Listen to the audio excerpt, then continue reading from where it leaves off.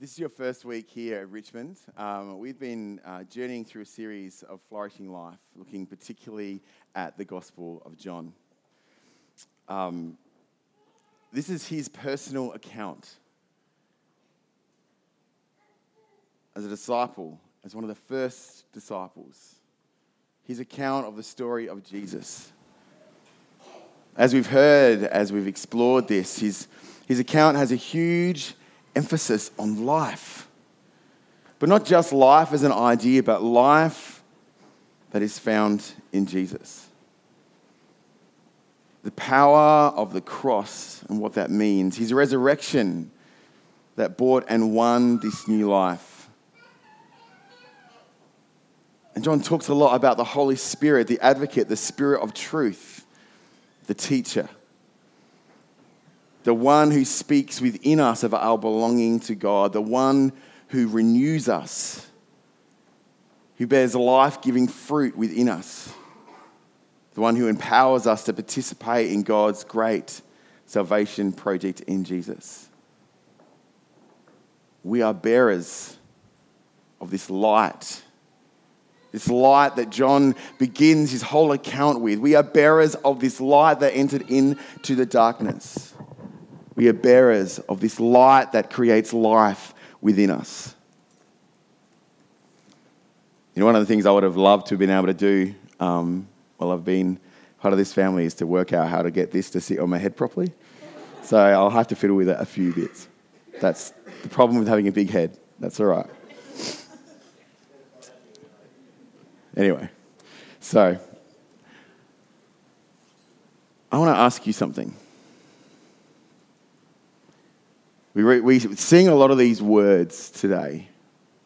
Deep, emotional words. I want to ask you, have you ever been captivated by something? Has something taken hold of you that has changed the game forever? Maybe it's a new skill, maybe it's a new thought, maybe it's a new feeling. Maybe it's a new experience. Because John writes out of this sense of captivation of who Jesus is. You know, when we sold our last home, I had the absolute privilege of being able to design our previous home in Bel Air. And we had to sell it because it was on a really steep slope. It was 2.3 and 5. But it was lovely in terms of the views and the way the house worked. And it worked well when we first got married. We had so many small groups in that home, so many memories. We had a beautiful fire that we could just get cranking. We could see the rain coming in off the ocean, and we could count to 10 before it would hit us. We could see fireworks New Year's Eve. We could stand out on the deck in the dusk and have little birds and bats and different things fly around us. We loved that house, and we loved sharing that house. But we had kids. It wasn't okay for us to have a block like this. There was a moment where my car, because I didn't put the handbrake on, almost ran over Micah. It was close. Luckily, I jumped in front of the car and tried to slow it down. I couldn't stop a car. I'm pretty buff, but I'm not that buff. It was quite obvious that this house was coming near the end, and Rachel, in her generosity, agreed that if our house sold over a certain amount, which I was pretty secretly confident it would, that I could buy a childhood dream, a motorbike. You've seen it out there. And since I've got it, the experience of riding has kind of captivated me in a certain way. I love to ride. I love riding through the country and having the smells and the sight of all the different things, being so engaged with my senses. I love the feeling of the wind and riding on the road. I love leaning into corners and weaving way through. You don't have to go fast to feel just so free. I love the way it empties my mind. And often before preaching, I'll ride down because it just gives me a moment of just calm. It's captivated me. I can't look at the world another way. When I drive in a car, it feels boring. It feels so dull. It feels so lifeless.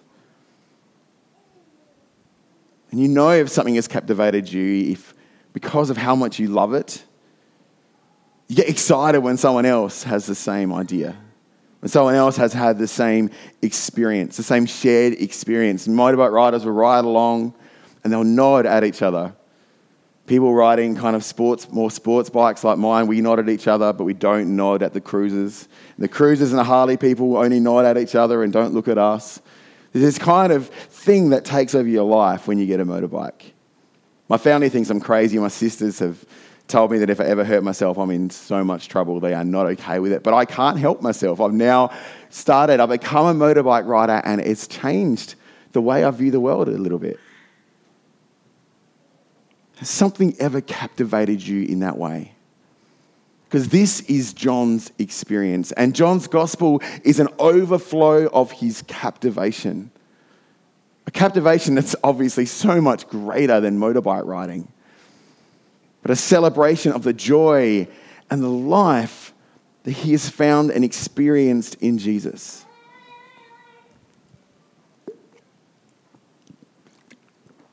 And so John's account calls us again and again and again to belief in Jesus. In fact, he says it about 100 times.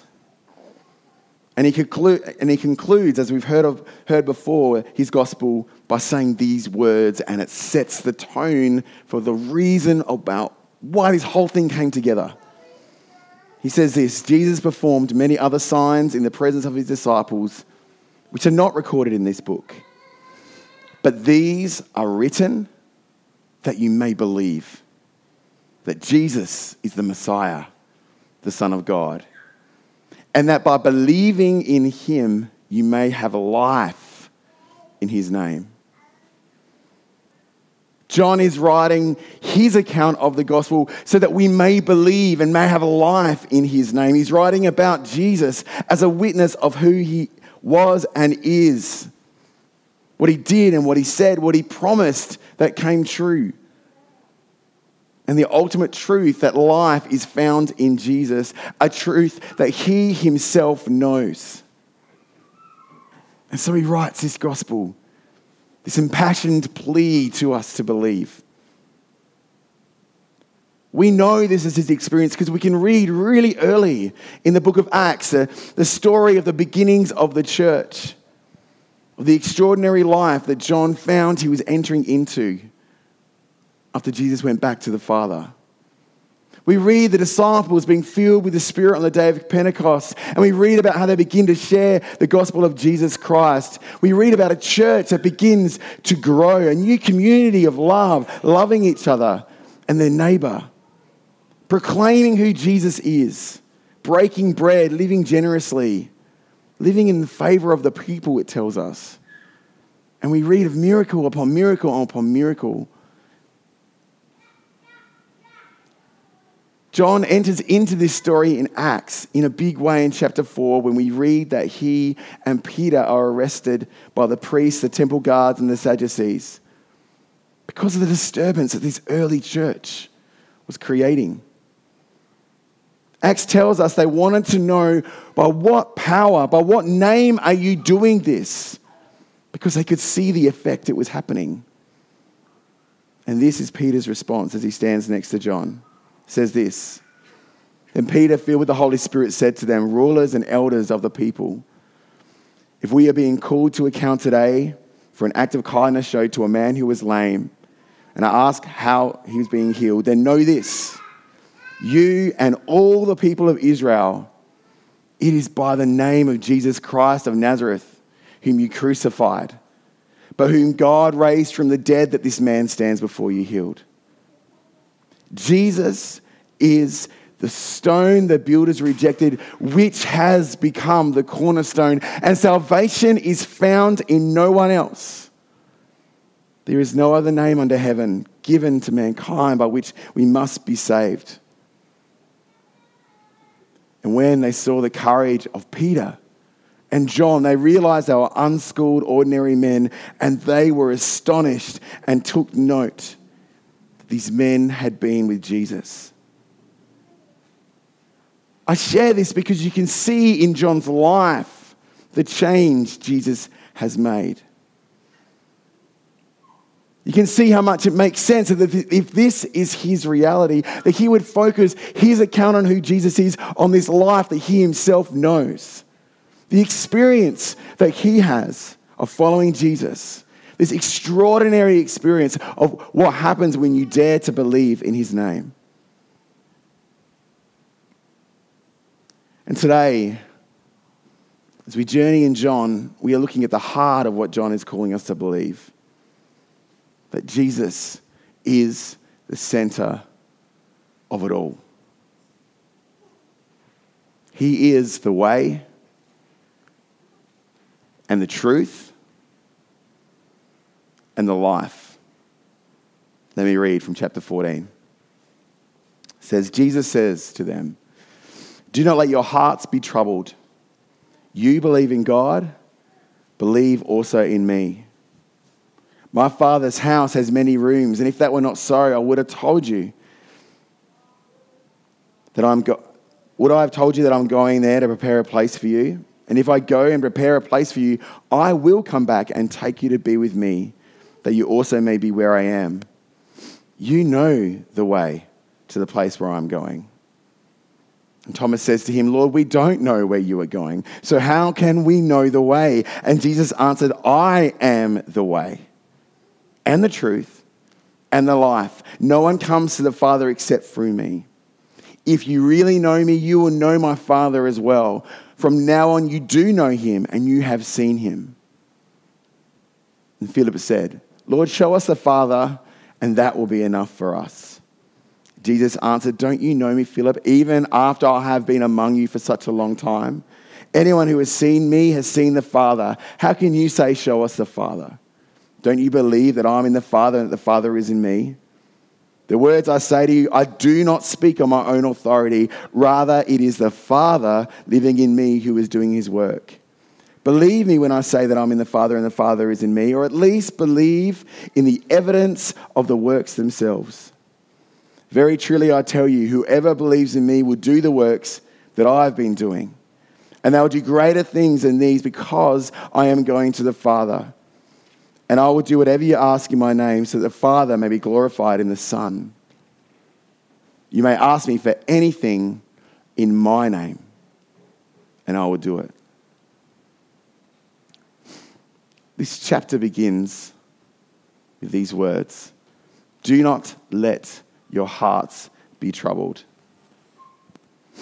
You know, growing up in Sunday school, I heard Jesus is the way, the truth, and the life. I've sung One Way. I've sung all these different songs where you kind of hear little snippets of it. But this story is being told and shared about a time of incredible uncertainty for the disciples. Everything is about to change. Something has shifted in the tone of Jesus, and what he is sharing about what's next has begun to change. We read in the previous chapter that he says these words to them. "Now the Son of Man is glorified and God is glorified in him. If God is glorified in him, God will glorify the Son in himself and will glorify him at once. My children, I will be with you only a little longer. You will look for me, just as I've told the Jews, and so I'll tell you now, where I am going, you cannot come. A new command I give you, love one another as I've loved you, so you must love one another. By this, everyone will know that you're my disciples, if you love one another." It's clear that their time with Jesus is coming to an end.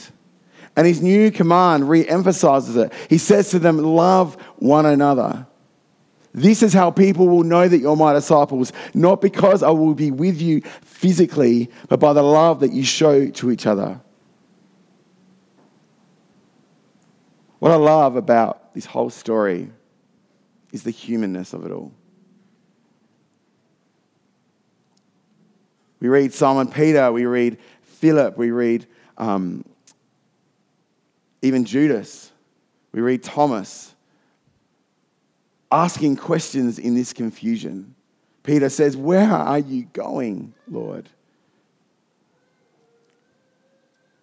Because Jesus was going to a place that they could not follow. This was a time of uncertainty. This is a time of crisis. Jesus had just told Peter that he would deny him. And only moments before, he would reveal the one who would betray him. Things were changing and changing quickly. And it's the nature of this change that makes his call to belief in him, that life is found in him, so different from the times that he has said it before. Not that his message has changed, but the way they're viewing and what he has said is suddenly taken on a whole new dynamic. You see, before these words were spoken, believing in Jesus as the bread of life, believing that Jesus would bring life in abundance, as we'll hear from Josh next week, hearing that Jesus is taking, for those who believe in him, they'll have eternal life, meaning the life found when the kingdom of God has fully come, could still mean belief in maybe an earthly warrior or a Messiah king, a revolutionary, a prophet, or a great rabbi. Someone they could physically see and touch and follow. But this was different. We hear it in Thomas's question in verse 5. "Lord, we don't know where you're going. How can we know the way?" This is personal to them. Their response is incredibly human. I love that about the Bible. It doesn't shy away from the humanity of it all. It shows the depths of God's love and his grace for us. And it's important for us because if you've ever felt uncertain, if you've ever felt unsure, if you've ever not known a way to turn or a way to go, then you're feeling exactly what the disciples are feeling in this moment when Jesus says, "I am the way, the truth, and the life." In this moment, Jesus says those words, "No one comes to the Father except through me." And what makes this statement so different? It's a statement about the future, with a completely different paradigm. No longer what they thought Jesus is would be able to fit into their preconceived ideas. No longer was their future as his followers. No longer was this future the way they might have thought it would have been. Because in his life, in his death and his resurrection, he was being lifted up as more than a man, a king, a prophet, or a rabbi. He was being glorified as the Son of Man and the Son of God. The one who has made a way to the Father, the one who would conquer death, the one who is the King of the promised kingdom, the one who is renewing all things. And he was now going to a place where they could not follow, but that was the plan all along. The renewal of all things. God's kingdom come was being prepared for them through his death and resurrection. His resurrection would ultimately mean their resurrection. It would mean our resurrection. He would make a way for us to follow him into the new life with God the Father.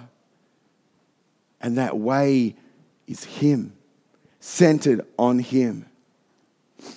It is Jesus who is the way, equal to the Father, the image of the invisible God. This is a huge, huge, huge claim. This is a game changer with Jesus placed at the center. This means that any other idea we've ever had, anything else we've ever believed, becomes untrue, becomes not the way, becomes not the life. Because Jesus is the way, the truth, and the life. And so John records these words of Jesus because it seems he wants us to understand that there is no other way, no other truth, no other life outside of Jesus. As he wrote in chapter 20, that by believing you may have life in his name. Jesus isn't and wasn't an earthly king or another rabbi or a prophet, but because of his work on the cross, because he is glorified with the Father, it is in Jesus' name that life is found. So John records the words of Jesus and he knows them to be true because this was his experienced reality. So when we hear these words, we need to ask ourselves, is this our reality too? Why do we participate in a church community? Why do we come every week? When we hear the words, I am the way, the truth, and the life, there's something resonate in us that declares praise, that says, yes, yes, yes, that is what I know. Maybe we come because we want this to be true. Maybe we connect in because there is something in us that knows that just maybe. John wasn't writing as a nice theoretical idea. He was writing because he knew it could be an experienced reality for all of us if we allow it. If we allow the Holy Spirit to speak to us, this could be our experienced reality. As Peter said to the arresters in Acts 4, he says, salvation is found in him. He is the cornerstone. He is the only way to the Father. He is the King to whom we give allegiance above all else. He is the Lord of all. He is God. But he's also the path in which we follow. He is the way of God the Father. His life that was poured out for others, self-sacrificing, humble, led by the Spirit, obedient to the Father, dying to self, loving neighbor, loving enemy. His way is the way of living. His way is what the kingdom looks like. It's not a nice idea. It's not a great option. It's the way. This should make us stop for a moment and ask ourselves, what does this mean? If the way of living out like Jesus lived out is the way, what does that mean about the choices that I make every day? What does that mean about who I put first and where I run to when times are hard? What does that mean about what I do for a job? What does that mean about who I engage with and what I prioritize and what I invest in? If I was to look at my own life, could I truly say that Jesus is the way?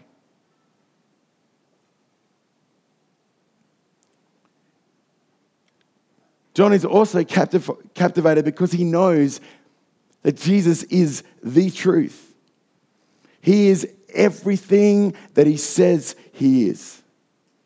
His words, his teachings, his commandments, his rebukes, his affirmations, his offer of forgiveness is the truth of God the Father.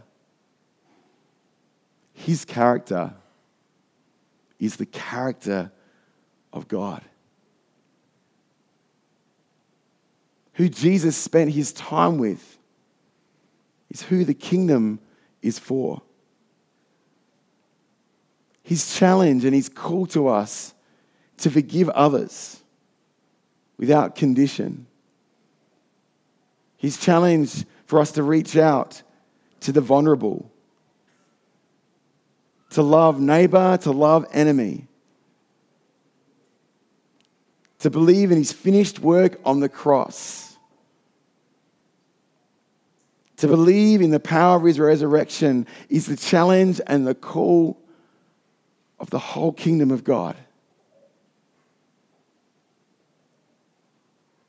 What does this mean for us? When we read the words of Jesus, when we hear them spoken from the front, when we share about them with each other, do we truly say, this truth, this is my truth.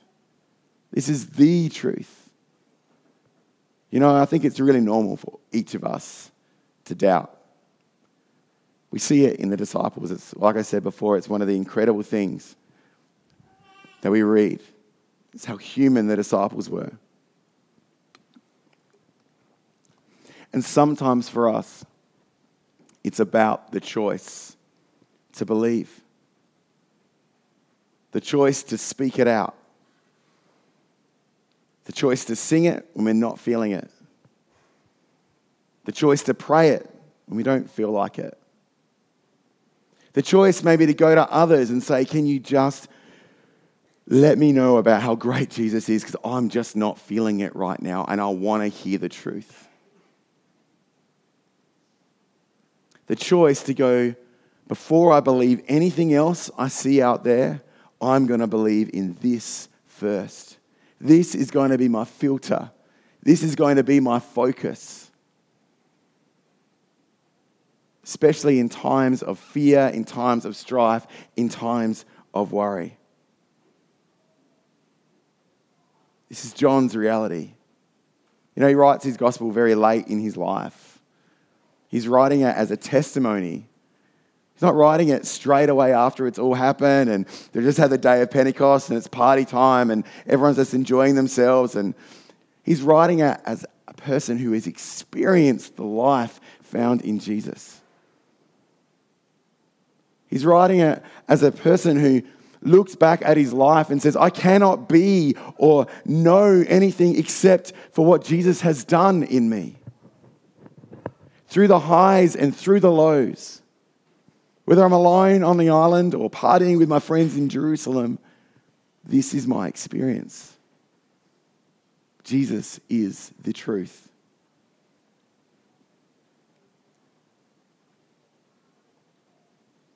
And he is captivated by the life that is found in Jesus. Jesus is the life. It's in living out his truth, in living out his way, and because of our belief, that life is found, as John says, that you may believe and have life in the name. Life in the now through his Spirit, the helper, sustainer, comforter, renewer, and empowerer, healer. And life in the kingdom to come. When it comes in all its fullness, eternal, good, perfect, light, lit by the presence of God the Father. Jesus is the life. This too should make us stop and ponder and look at our lives and say, is this my reality?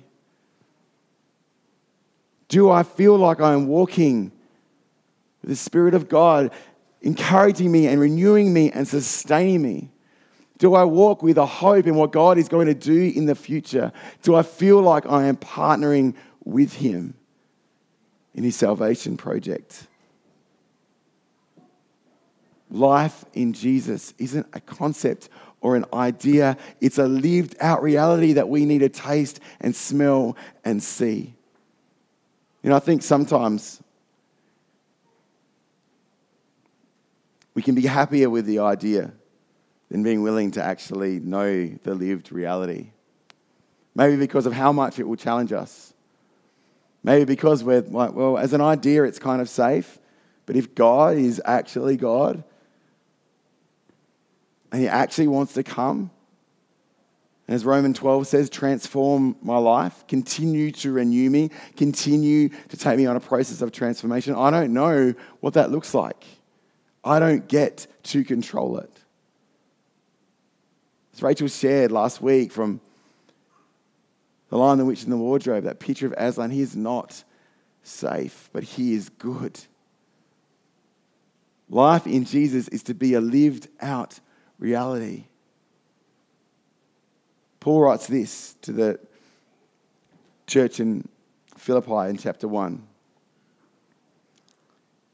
He says, I eagerly expect, from verse 20, and hope that I'll in no way be ashamed, but will have sufficient courage, so that now, as always, Christ will be exalted in my body, whether by life or death.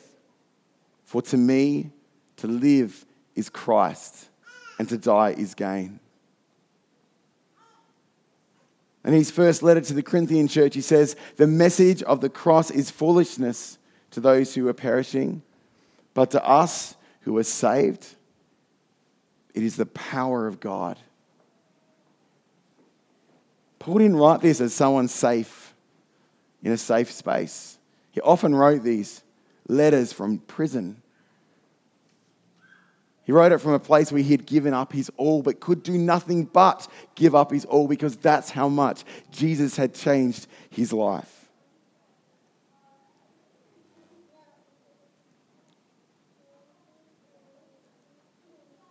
I think if we're really honest with ourselves, if I'm honest with myself, there can be unrest in each of us.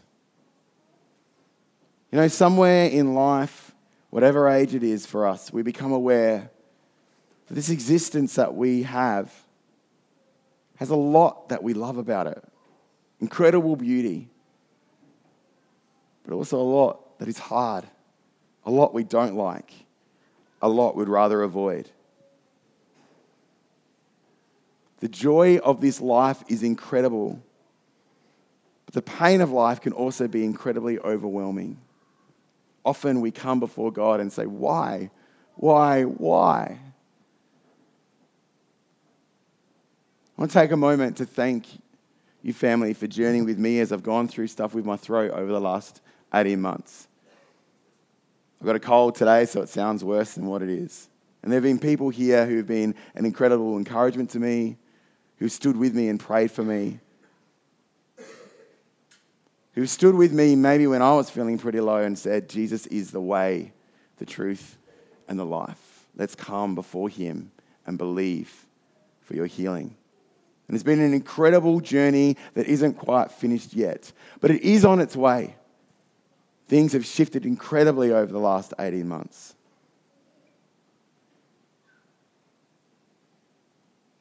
Maybe there are things in your life that have been like that. We try to figure out what it all means. We try to figure out how it all works. We try to figure out how to flourish, or maybe for some of us it's just how to survive. We want to feel connected. We want to know what matters and what doesn't. We want to matter ourselves. We want to avoid things that feel like death and darkness. There are things in this world that just don't seem right. And even though around us we see death and decay, and we've all probably experienced significant loss in our life, and we know that this is a part of life, there's still something within us that cries out, this isn't right. This isn't the way things are supposed to be. It's in that space that Jesus speaks these words. I am the way, the truth, and the life. So the question I want to leave you with today is this your experience? John writes earlier in chapter 8 that Jesus makes this promise. He says, I am the light of the world.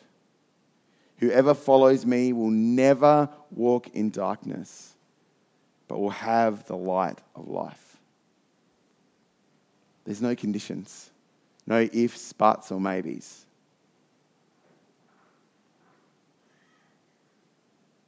Is this your experience?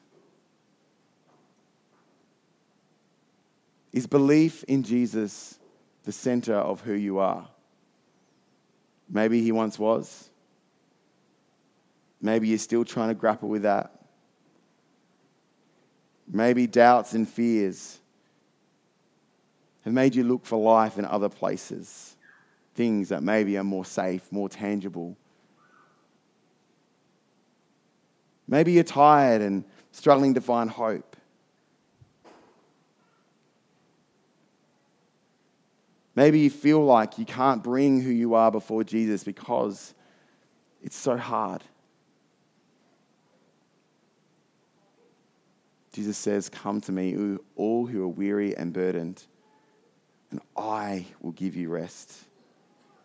Take my yoke upon you and learn from me, for I am gentle and humble in heart, and you will find rest for your souls.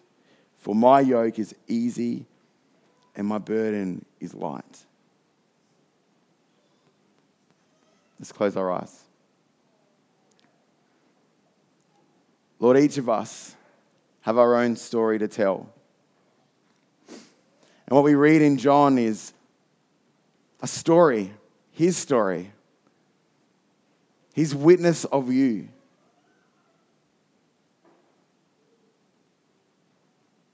It's a testimony of what you have done in his life and what you can do in each of us. Lord, we come from so many different places and so many different experiences.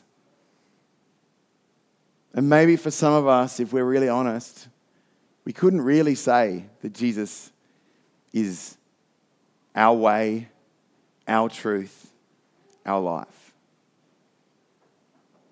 Lord, we thank you for your grace that continues to come and call us to yourself.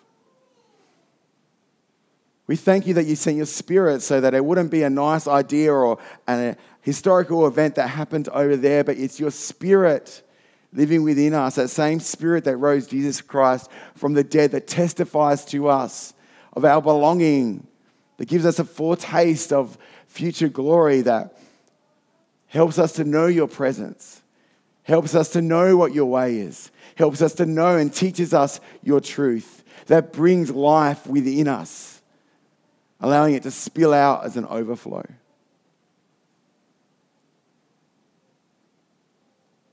So Lord, we come this morning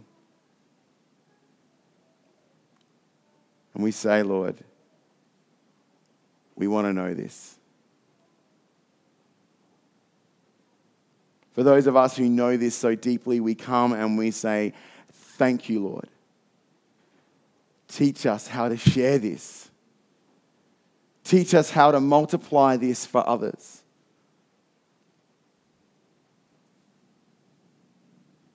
Lord, you are the way and the truth and the life, and that challenges every single part of who we are.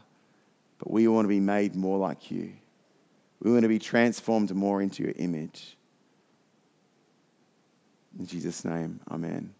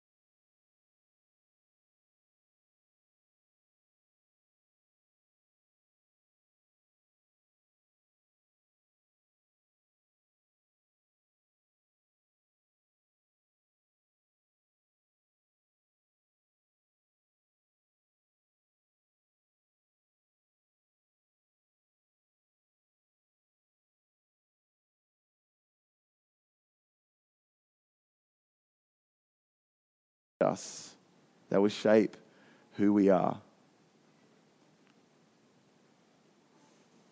Can I challenge you to not let these words fall to the side today? To dare to believe in them. To dare to question someone else about them. To dare to ask someone else about maybe their shared reality and be honest maybe if it isn't yours. Don't let these words fall to the ground. Let them be planted as a seed within you. Let them change you. Let them challenge you. Let them bring life within you.